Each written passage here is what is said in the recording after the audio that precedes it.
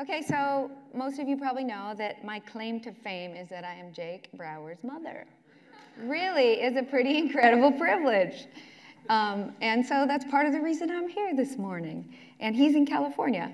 We're in Nebraska.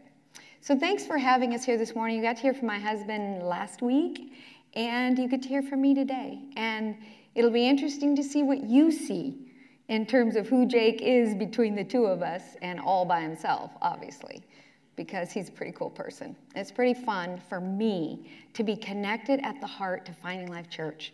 And I picture you being life givers in the city of Omaha as I pray for you, and it's thrilling to my heart. So it's kind of cool that that's my topic this morning.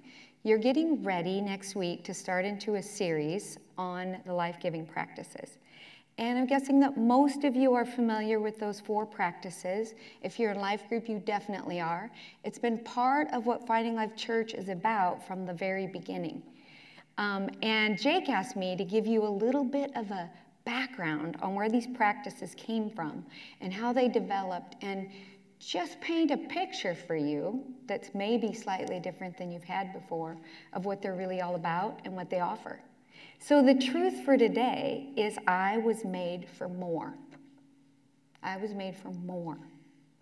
That's a truth that's behind what it means to be a person who is on a quest for life, to gain life, to experience life, to give life as a way of life, because life is what we have.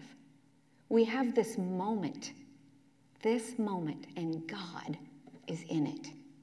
And that's where being a life giver starts. And I don't know if you've ever done this before, but I want you to just do it with me for a minute. God is here in this room right now. God, the creator and sustainer of the universe, is in this room. And if you look around, just let yourself look around and take in the reality that every inch of space around you is filled up with the glory of God.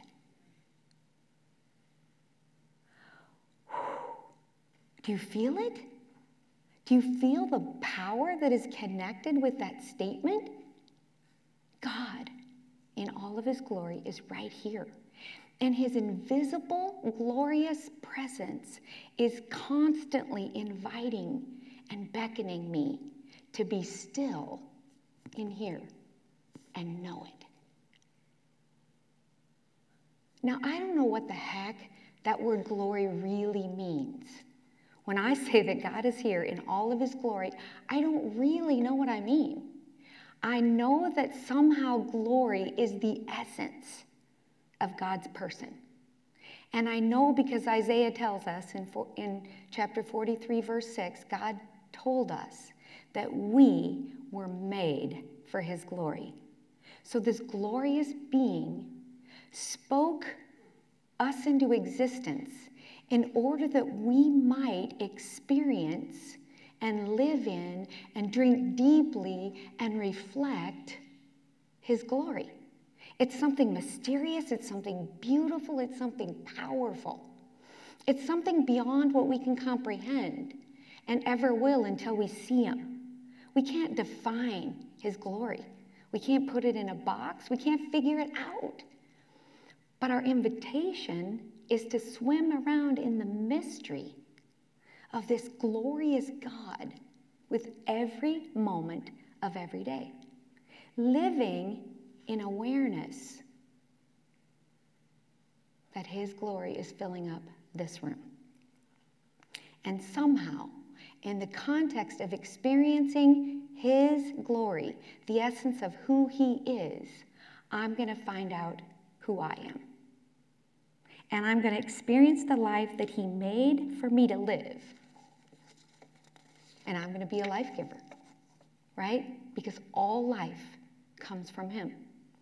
I'll never forget the moment that this reality that God is here actually clicked with me. We had moved to Holdridge, Nebraska from California, where we had spent 18 years, where Jake grew up.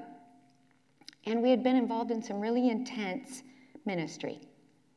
for our whole married lives. And when my husband uprooted me and drugged me back to Nebraska, I cried the whole way here because I loved my life and I loved my ministry. And I loved what we had lived and experienced together as a family in California. But something crazy God had planned for us that I never could have imagined and would have missed out on if I didn't say, okay, God, I'll go. If you want me to go, I'll go. And I came. And within weeks of being there, I went, oh my gosh, I just thought I was being a good wife when I came here. But you had things from me that I could never have understood. And one of them was this moment in time. I was getting ready to go to our staff meeting at our church because Neil and I were both on staff at the Holdridge Free Church. And I get up late, which I almost always do because I hate getting out of bed. So I get up late and I decide I'm going to skip my shower and go have some time with God because I need it. So, because I wake up in a bad mood every day too. So I get up and I go outside and I have 20 minutes of just being with God. I loved my quiet times, always. They've been a significant part of my life. So I go out and I have this amazing time with God, just walking and talking and meditating on Him. And as I'm walking in the door, I'm going, God, I don't want to go in. I want to stay out here with you. Like I was doing this little mini temper tantrum in my heart. And it was almost like I heard God's voice say to me, you don't think I'm inside? And I went, you don't think you can experience my glory while you're brushing your teeth? I'm not going to be at staff meeting? And all of a sudden, it was this crazy, significant moment for me where I went, whoa, I am missing out. I am keeping God allotted to these special times when I can worship Him in church or be alone with Him in a quiet time. And I remember being that. I remember being in the middle of my day, falling apart, going, when can I get some time alone so that I can renew my perspective? Wait a second. If God is right here, then I can access Him. I can drink from Him. I can be filled up with Him at any moment of any time simply by choosing to believe that He's here. I love the way Paul describes biblical faith in Hebrews 11:1. It's the assurance of things hoped for and the conviction of things not seen. And the way that I've paraphrased that for it to make sense to my heart is there's more to life than I can see. And what I can't see is better than what I can see. But if I spend my whole life so caught up in what I can see that I don't experience God, then I'm not experiencing life. Because life is to be found in the invisible creator of the universe, the one who holds it all together and is intimately, powerfully, fully present always with everyone, and none of us are ever alone. And I'm not sure that this all would have clicked with me if I hadn't read a book just before we moved. It's called The Pursuit of God by A.W. Tozer. And honestly, everything about the life-giving lifestyle and the practices originated with my desire to experience what Tozer described in his relationship with God. And one of the things that he said is, God is here. What a difference it would make if we knew it. Right? And I'm like, I want to know it. I want to experience the difference. And so I was captivated by the possibilities. Even in the introduction of that book, Tozer said, most Christians don't have any more of an experience of God than non-believing people do. We go through life trying to be loyal to a principle and committed to an ideal. And he said, God is a person to be known. And He's right here inviting us to know Him. It really captivated me. And yet I didn't know what to do with it. So God did that on purpose right before we move. We move here and life just quiets down. And I have the job of discipling women. And so I began to pull women together and start trying to sort through all that God has done in my life over 25 years of walking with him so that I can pass it on. Well, little did I know that the next 15 years of walking with him would change everything about what I understood and experienced in walking with him. And it started with this book. So shortly after, I began to tell myself the truth. God is here. I didn't call it life-giving truth. I didn't know that. I just started saying God is here and connecting with the reality of his presence. But there was this quote that I had memorized from Tozer's book, and it's an amazing series of words. It said, God is so vastly wonderful, so utterly and completely delightful, that he can, without anything other than himself, meet and overflow the deepest demands of my nature, mysterious and deep as that nature is. Have you ever thought about how mysterious and deep your own nature is? There's so much to us that we don't even know is there. And yet there's this God that is so wonderful, so delightful, utterly and completely, that without anything but himself, none of his blessings, he can satisfy our hearts. And so I began telling myself, not only is God here, but he's enough. And I began to consider the implications of that reality and went, oh my goodness.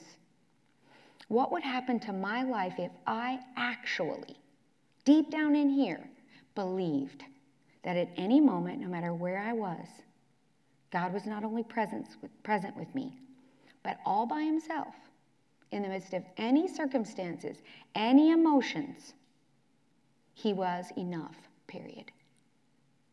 I knew I didn't believe that because I sought after God for his blessings. I honestly believed that his blessings were what I needed. I didn't know it was him. I mean, I did, but I didn't. It didn't make sense. It didn't click.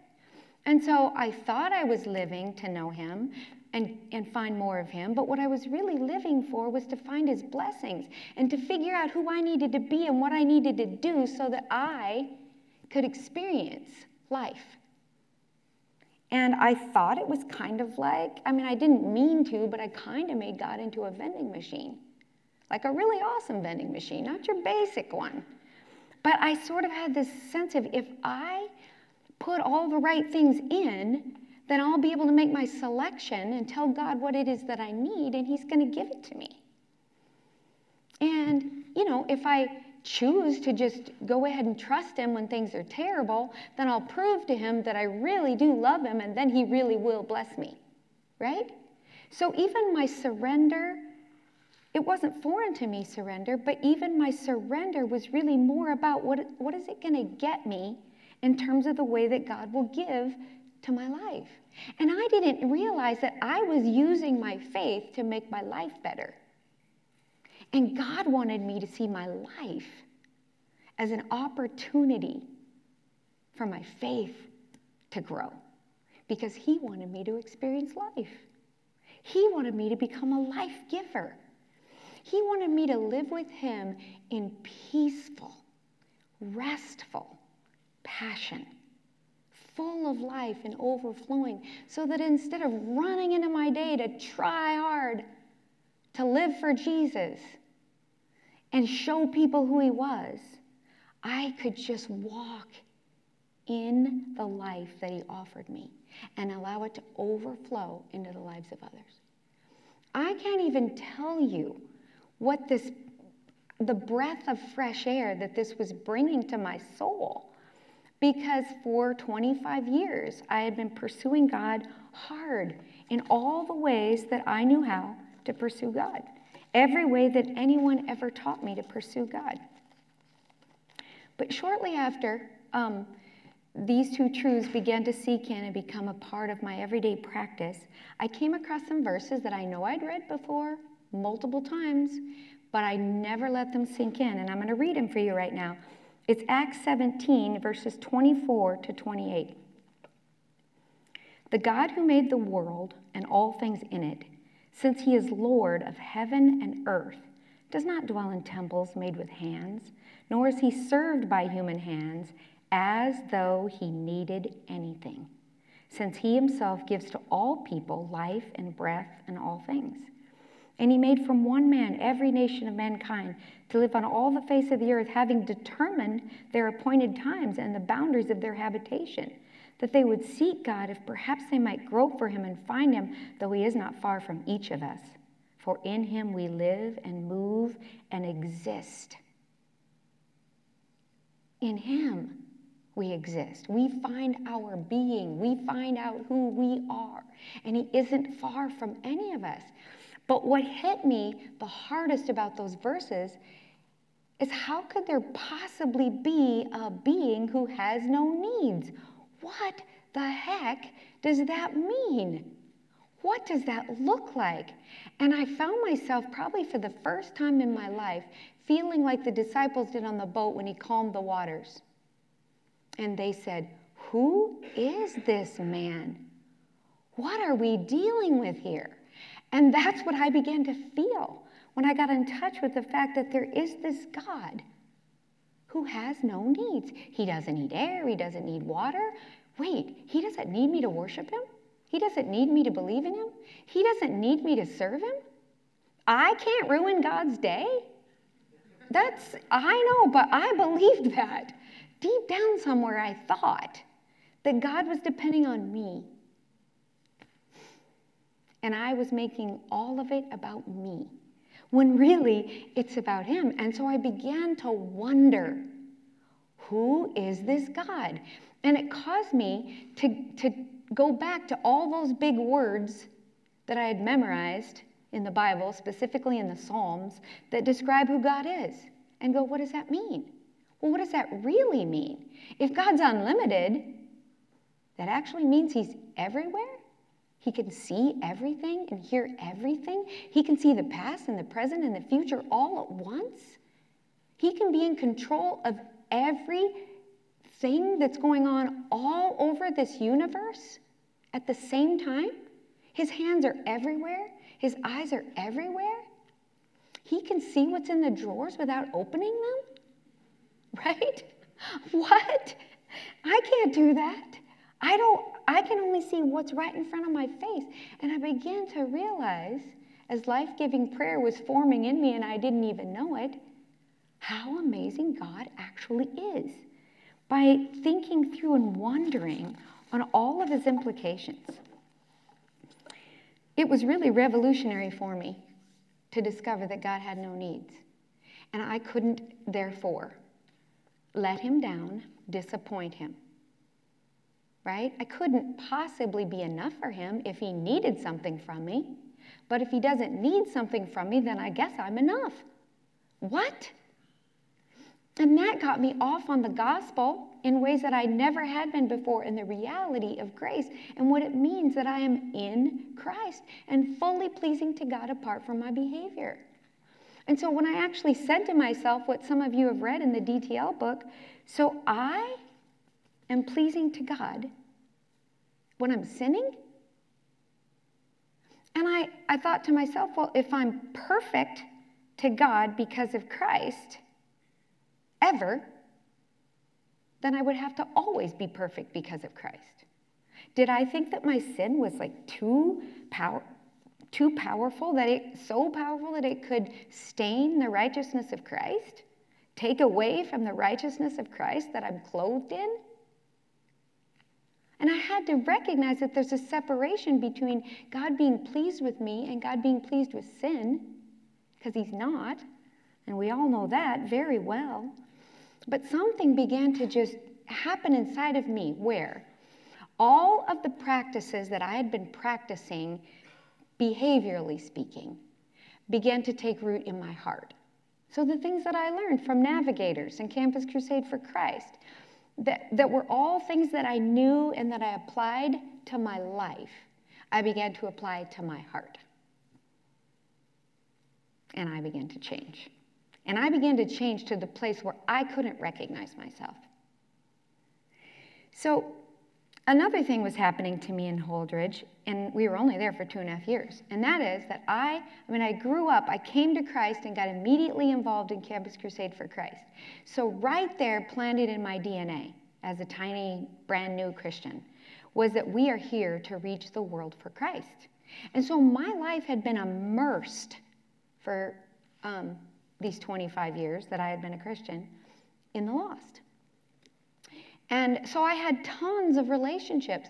When we were in Burbank, California, and I was doing youth ministry, all I had to do was walk in the doors of the high school, and there were 2,000 non-believers, a little city, if you would, for me to immerse myself in. And I did. That's where I lived. I lived in the world of these non-believing kids. So we moved to Holdridge, and Neil and I both go on staff at a church. And we moved there in November, and you know what happens when winter hits. Everybody goes inside their house and closes their doors and pretty much stays in. And you don't see anybody.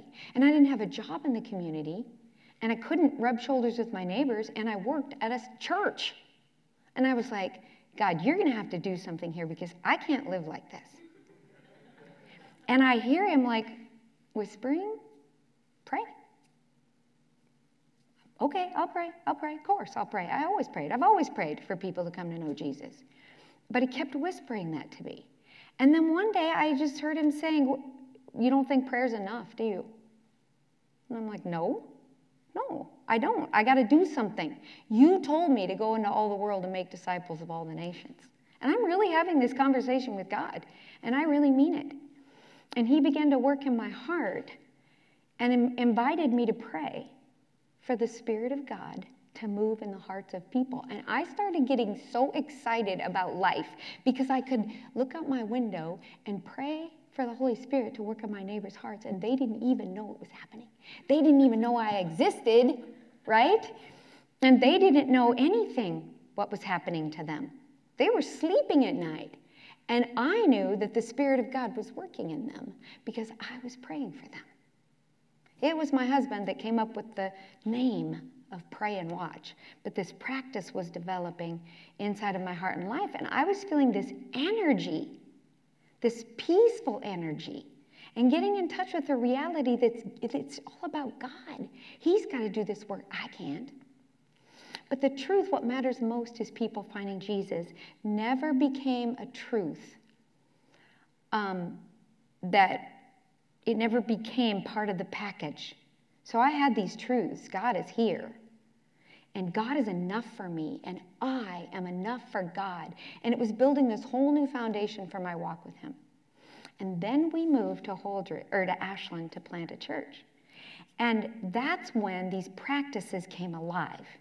Because Neil and I and Jake were practicing these practices, Anne-Marie, the kids, and we taught them to our core group, and we taught them, and they started evolving, and they started getting real, and they started coming alive. Jake coined the phrase walking worshipers, and it all just kept expanding and blowing my socks off as I practiced it with people in our life groups. And I was watching God change so much. And one of the first series that Neil did when we moved to Ashland and started services was the book of Philippians.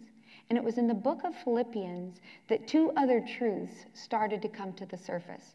And the one that really surfaced from that and became the unofficial motto of Riverview Community Church and Finding Life Church is what matters most, is people finding Jesus. And I'm here to tell you that that statement, I dare you to read your Bible and find another thesis statement for God's heart. It's God's heart for time.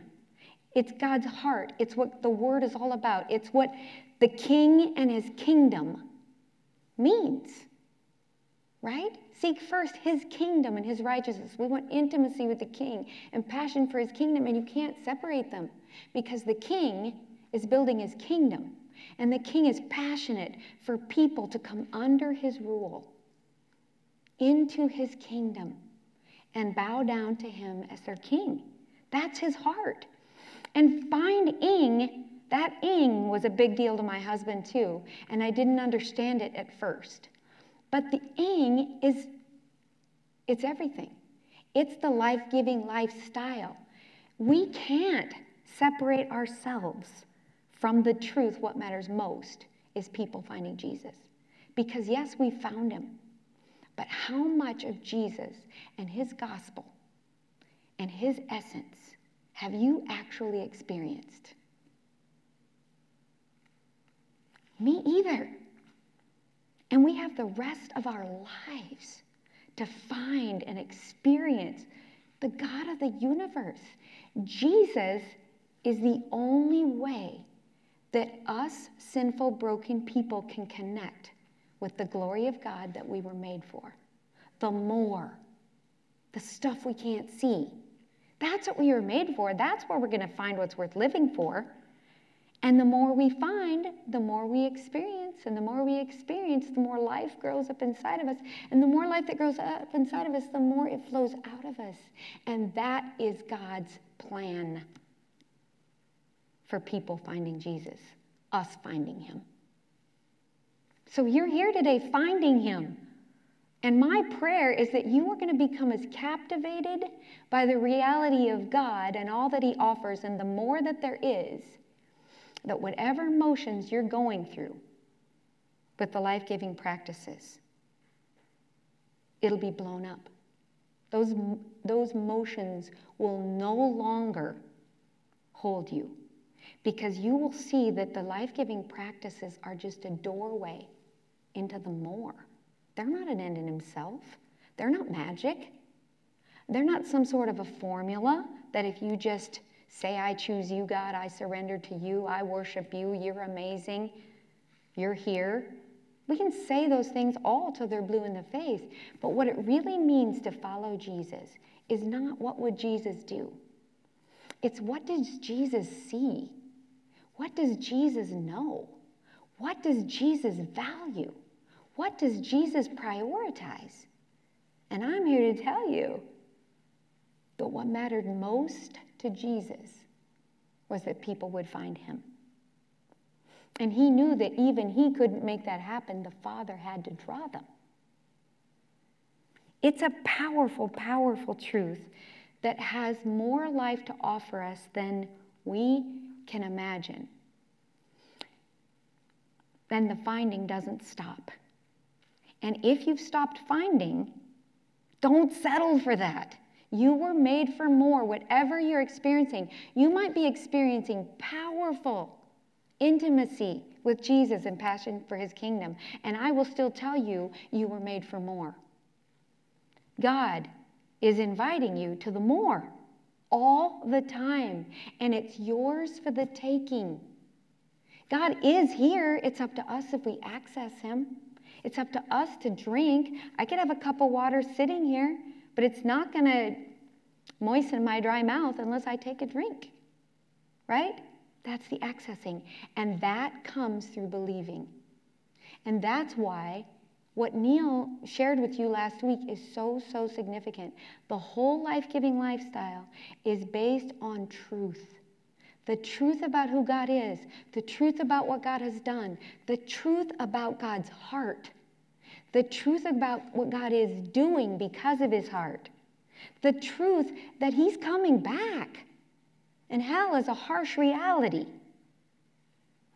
And heaven is beyond our wildest dreams. It's based on all those truths, but here's the thing. The two first values that you hold as a church, surrender and dependence, are the key to experiencing any of its life. They're the two most important words in the Christian life. Because you can believe, but the demons believe. And they're not experiencing the life of Jesus. Believing involves surrender, absolute, reckless abandon to the truth, and absolute dependence on it. It is putting all of your eggs in the basket of truth. It doesn't feel true. I don't care. It is true. I choose to believe it. It's true. And I'm going to live as though it's true, right? And I'm going to take that into every moment of my life. so that in death, in life, in birth, in vacations, in the mundane of everyday life and work, in good times and in bad times, God is here. God is enough. In the midst of my failures or my successes, I'm enough for God. It doesn't matter what I'm doing. I'm not more worthy of God if I do well or if I fail. I'm not more pleasing to him. I'm dressed in the righteousness of Jesus Christ. And God is at work in me right now, and he is not going to stop until he comes back. So wherever I am today, that's where I'm supposed to be. But what matters most in all those moments is people, including me, finding Jesus. Lately, I've been reading the book of James. Not that I haven't done it my whole life. I love it. But I've been back at it probably 15 years, 20 years ago. I memorized it, okay? So that gives you a picture of how hard I've always pursued God. But lately, as I've been reading it again, and I'm getting ready to teach it at a church back in San Francisco, the book of James is screaming out to me. You don't really believe what matters most is people finding Jesus. You believe it. It matters a lot to you. It matters more than a lot of other things. But it doesn't matter most. Because if it did, here's what would be happening in your life. So if you have your Bibles and you want to look at the book of James with me, I'm just going to spend a few minutes showing you a couple of the verses that are screaming the loudest to me. And my challenge to you is that you might read this book and see if you can hear James' words screaming the same thing to you. He starts out, he says hello, and then he immediately says, like, who is this guy? He says, greetings, count it joy when you encounter various trials. You should be celebrating and having a party if you're going through pain right now. If life stinks and it's hard, yes, that's what you want. Not because it's what you want, because it feels good, but that is what you need in order to test whether or not you really believe that what you can't see is better than what you can see, right? Because we don't really believe that either. We believe it's good, but we don't really believe it's better than hugging the people that we love, that we can see and smell and taste and touch, and doing the things that we do because we're human beings. And that's okay. That's normal. That's all we know. But God is calling us to faith that is so surrender to what he says is true that it changes everything about us. So right after he says that, about how it's going to produce endurance, and endurance will have its perfect result and will be perfect and complete, lacking in nothing, we will actually get that God is enough by experience.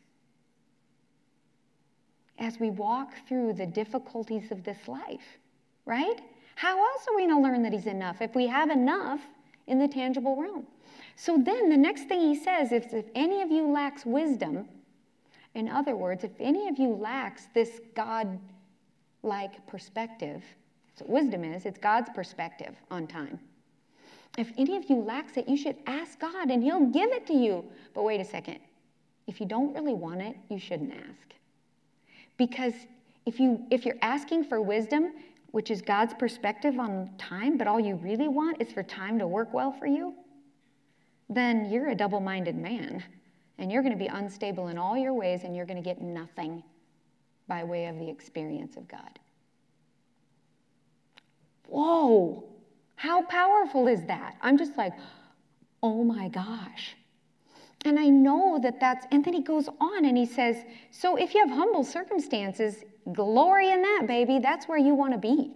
If you're poor and your circumstances are humble, then you are more aware of your high position in God than those who have proud circumstances.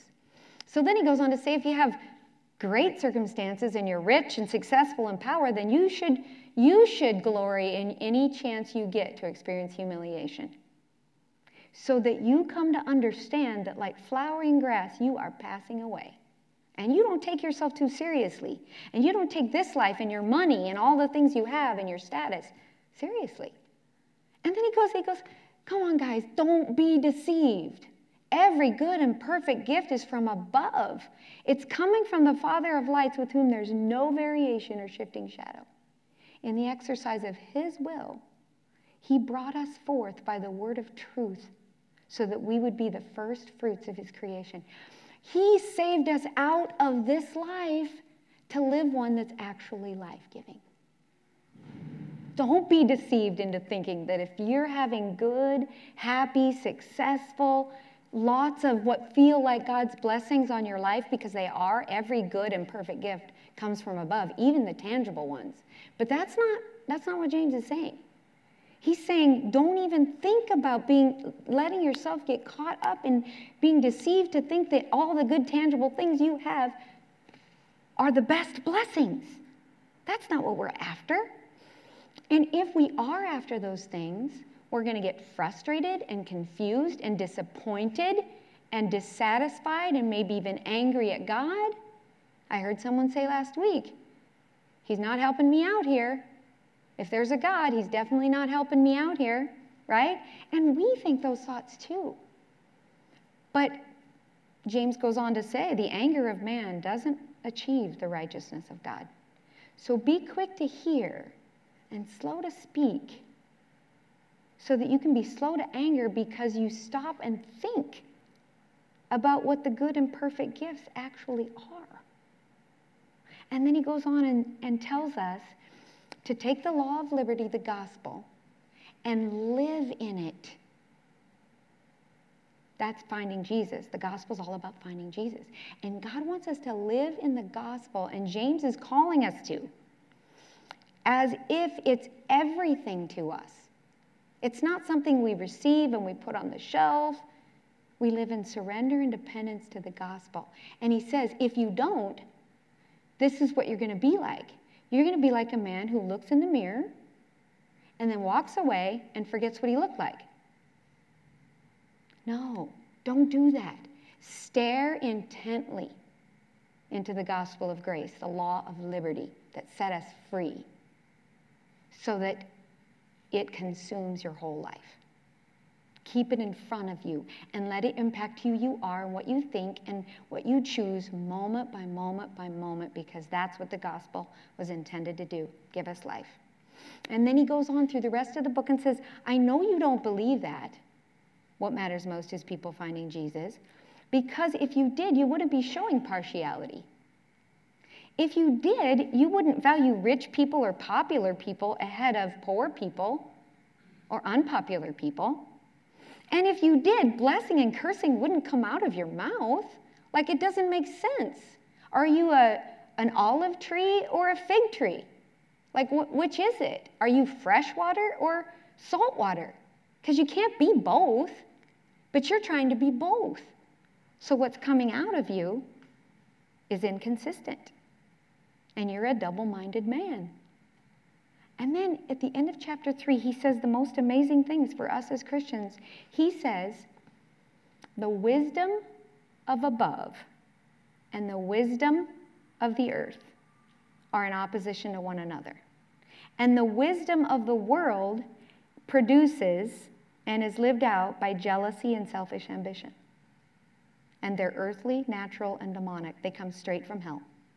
Selfish ambition is getting what I want, and jealousy is holding on to what I have and not letting anybody take it from me, because that's my life.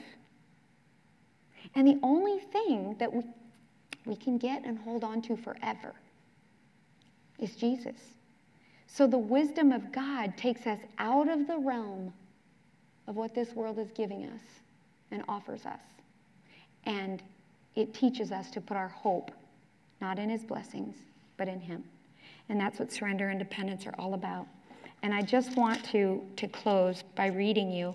Well, if you look at chapter 4, it's this whole thing, too, about how you don't have because you don't ask. But you don't ask because all you want to do is make your life work. I don't want your life to work. I want your faith to grow. I want you to experience life. I don't want you to, enjoy stuff. But at the end of chapter 3, he closes with describing what a person is who's living out the wisdom of God. A person who's surrendered and dependent to what God values and what God prioritizes. People finding Jesus. And here's how they're described. And I don't know about you, but this is what I want to be. And this is a description of a life giver. The wisdom from above is first pure, then peaceable. It's gentle, reasonable, full of mercy and good fruits. It's unwavering and without hypocrisy. And the seed whose fruit is righteousness is sown in peace by those who make peace.